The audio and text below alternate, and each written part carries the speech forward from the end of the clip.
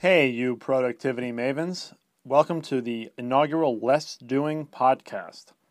My name is Ari Mizell, and basically, with Less Doing, we're talking about optimizing, automating, and outsourcing everything in your personal and professional lives. I want to make you more effective at everything. This isn't about changing your entire lifestyle or moving to a foreign land. This is about making everything you do on a daily basis, whether it's work stuff or fitness or parenting even, I want to make it easier and more efficient and take less of your time. The whole basis of this is that we as human beings are really not designed for true multitasking.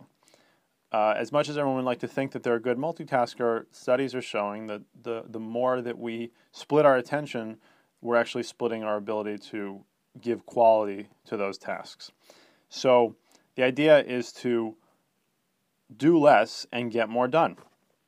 Now, we accomplish this in a number of ways. And that framework, that optimize, automate, outsource framework, is something that I like to apply to every problem that you might encounter. So first, we want to get it down to its bare essentials, whatever that task can be broken down into so that it's replicable, you can teach it to somebody else, or you can move on to the second step, which is automate. And that's pretty self-explanatory. We're just coming up with either whether it's a web application or some system that you have in place that makes the task completely automated. If at that point there's still something left that really requires human intervention, then we look at outsourcing, and whether that means getting a virtual assistant or hiring a web developer, that's the outsourcing component. But in most cases, we can avoid outsourcing entirely just by doing the automation. So there's 9 fundamentals to less doing, and I'm going to try to cover as many as possible in the fewest amount of podcasts so that we can then move on to some really, really juicy stuff. But the first 2 that I just want to talk about are the 80-20 rule and creating an external brain. Basically, the 80-20 rule is Pareto's law, which says that 80% of your output comes from 20% of your input, or another way of putting it is that 80% of your effects are from 20% of the causes. Essentially saying, for a more business and more real life example, 80% of your income might come from 20% of your clients.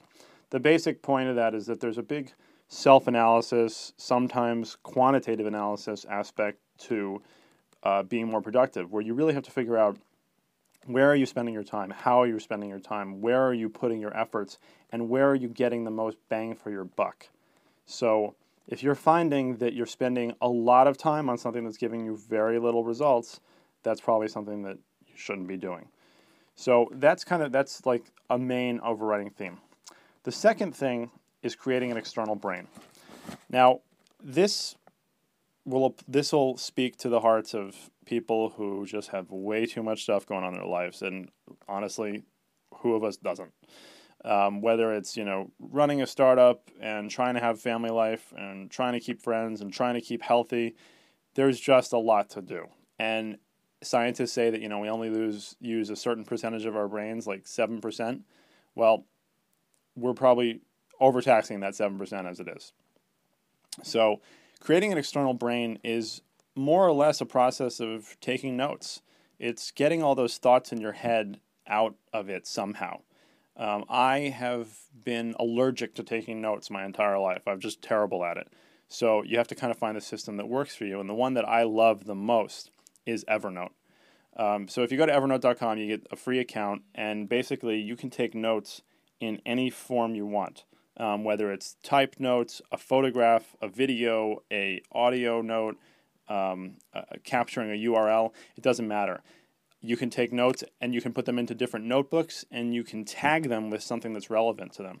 Then it syncs across every device there is, from the web to your desktop to your iPhone to your Android phone. You can share notes, and basically what you might find, or what you will find, is that once you start offloading all of these thoughts that you have to some other place, namely the external brain, you start to free up your mind to be able to think about the things and work on the things that you really want to.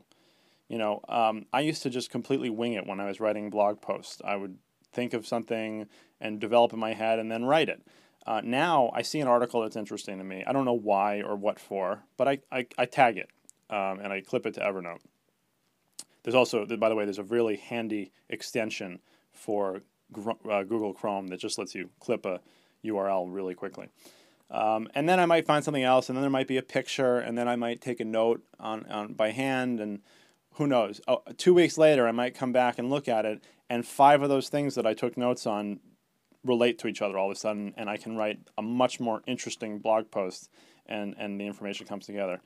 You might have a really bad business idea, but write it down, because if you write down 6 or 7 bad business ideas, you might come up with one good one.